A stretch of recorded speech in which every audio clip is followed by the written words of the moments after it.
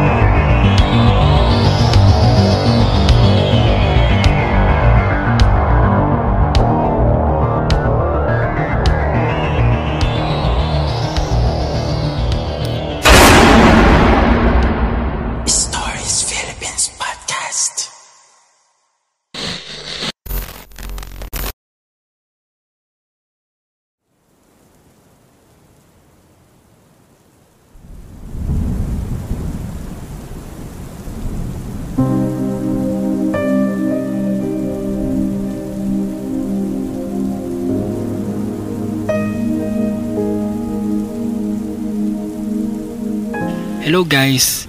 Bago ko simulan yung kwento ko, nagpapasalamat muna po ako sa mga taong sumusuporta sa atin dito sa YouTube at maging sa Spotify. And as you can see, na-reach na po natin ang 1.5k subscribers dito sa YouTube and napakadami na po nun. Imagine niyo kung magsama-sama yon in real life. Talagang sobrang maraming salamat po sa inyo dun sa mga sumusuporta at dun sa mga nag-i-express ng kanilang support. And thank you so much dun sa mga gusto na maki-join sa ating channel membership para sa mga exclusive na mga stories. And yun, maraming salamat po. Asahan nyo na marami pa kaming i-upload. And i-recognize ko rin po yung mga listeners natin sa Spotify. 23k, sobrang dami. So, nagpapasalamat po kami. And sana po patuloy ang inyong pagsuporta. And sinisikap po namin na magkaroon ng daily uploads ng mga story. So kung may mga story kayo, please send it to us. Maraming salamat po. And sisimulan na natin ang mga kwentong aswang.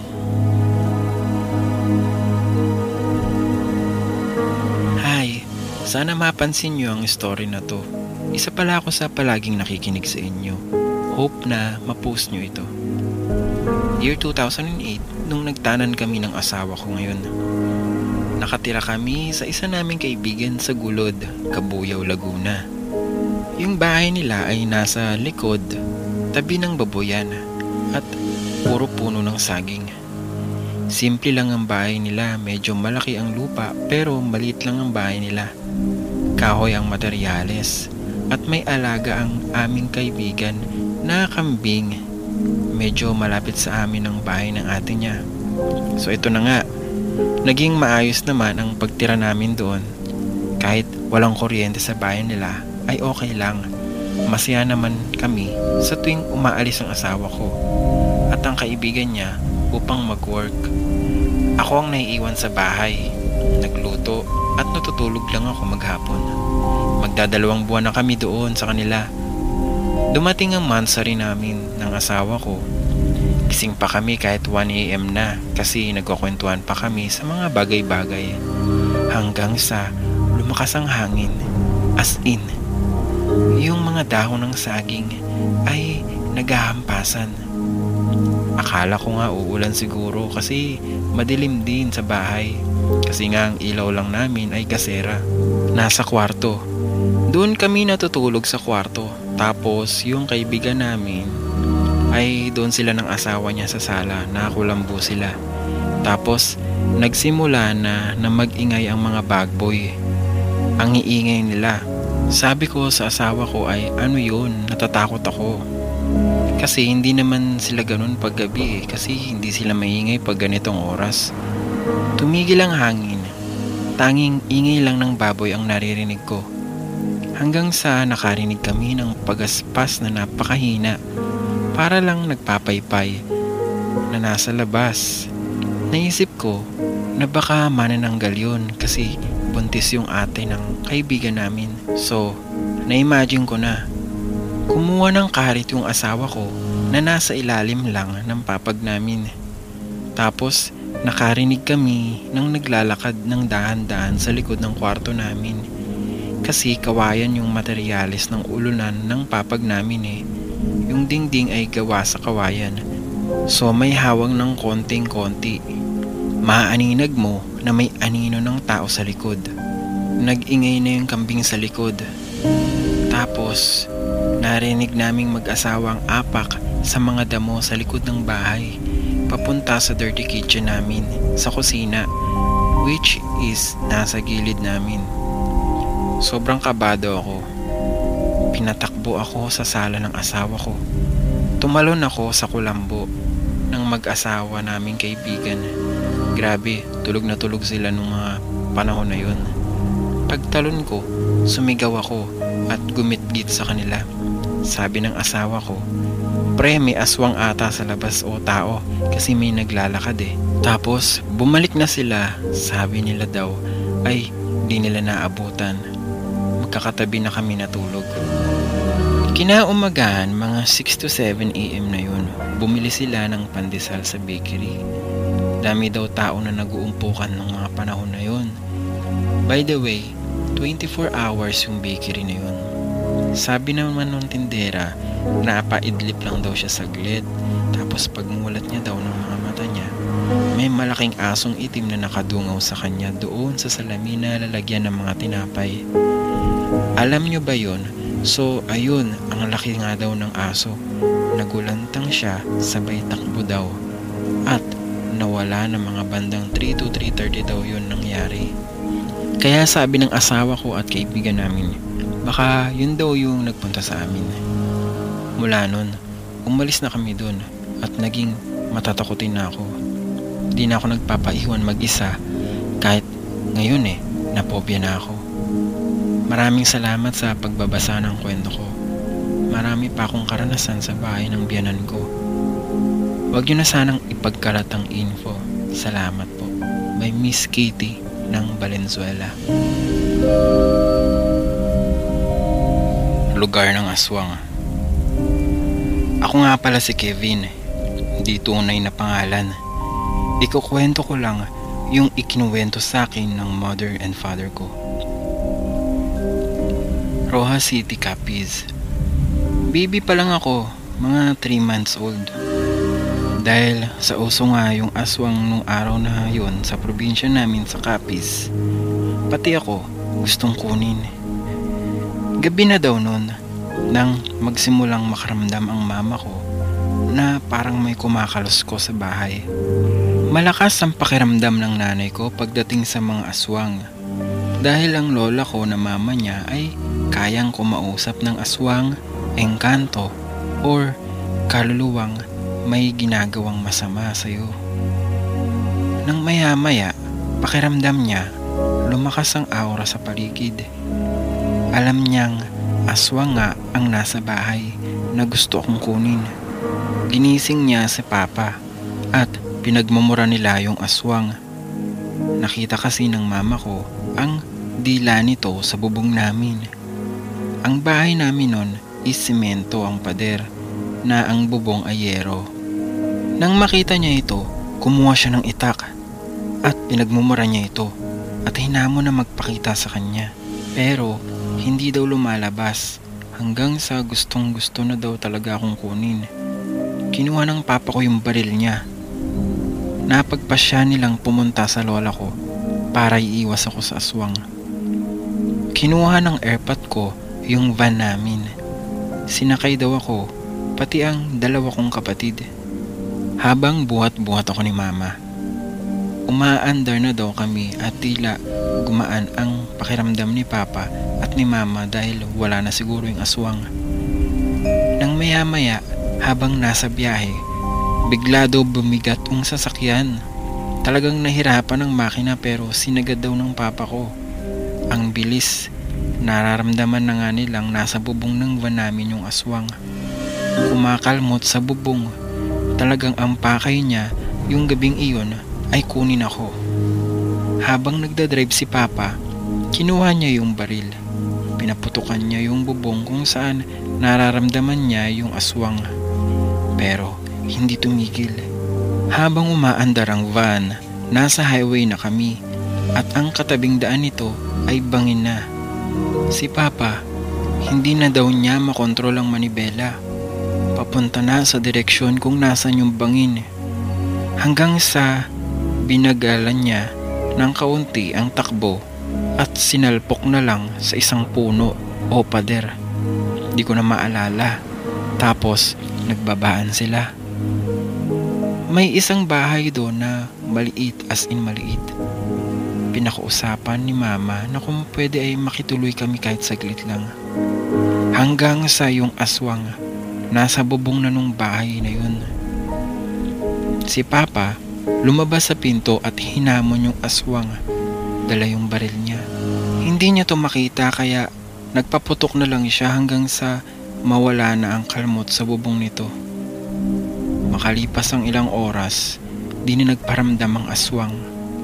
Kinuha ni Papa yung van at umalis na kami agad. Habang nangyayari yun, grabe daw ang iyak ko. Hindi ako mapatahan. Nang nasa biyahe na kami, magaan na ang pakiramdam nila Mama at Papa. Ako ay nakatulog na daw. Nakarating kami ng ligtas sa bahay ng lola ko at doon na nagantay ng pagbukang liwayway. Ligtas na ako. Salamat sa pagbabasa. Pasensya na kung hindi masyadong creepy. By Maria Labo ng Rojas City, Capiz.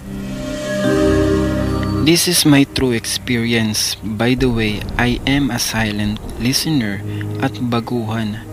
Itago nyo na lang ang name ko bilang Laika. Taga Iloilo City po ako. Ito ang na-experience ko. Year 2008. Weekend nun. Bumisita ako sa bahay ng BFF ko.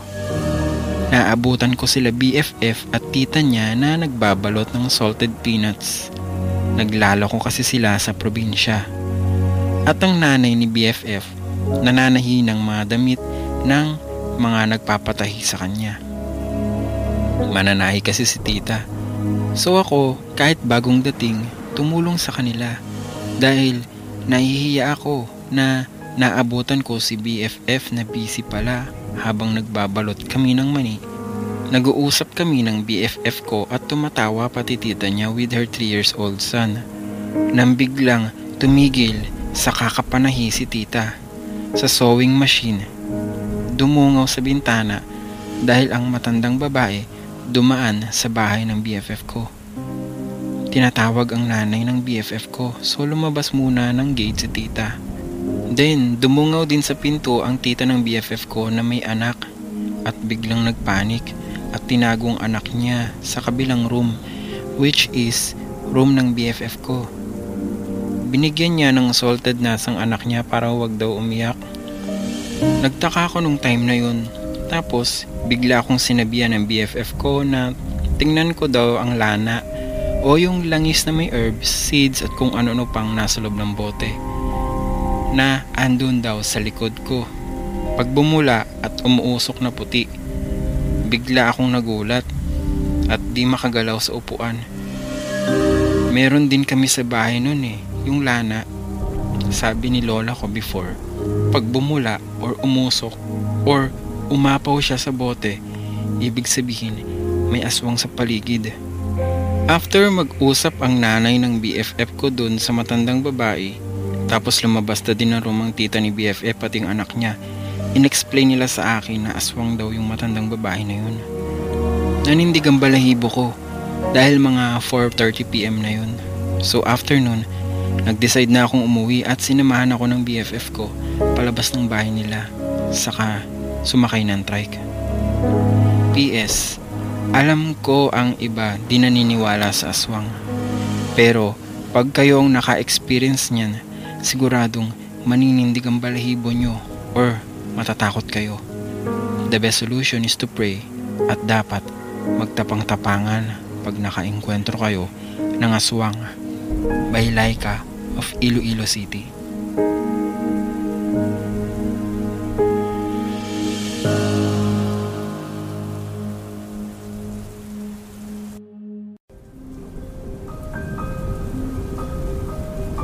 Kung kayo ay may mga istoryang nais ibahagi, mangyari lamang na sumulat sa aming Facebook page na Stories Philippines Podcast o di kaya ay mag-email sa storiesphpodcast@gmail.com.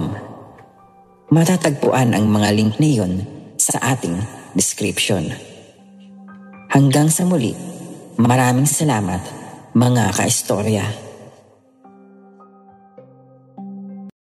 When you need mealtime inspiration, it's worth shopping Kroger, where you'll find over 30,000 mouth-watering choices that excite your inner foodie. And no matter what tasty choice you make, you'll enjoy our everyday low prices, plus extra ways to save, like digital coupons worth over $600 each week. You can also save up to $1 off per gallon at the pump with fuel points. More savings and more inspiring flavors make shopping Kroger worth it every time. Kroger, fresh for everyone. Fuel restrictions apply.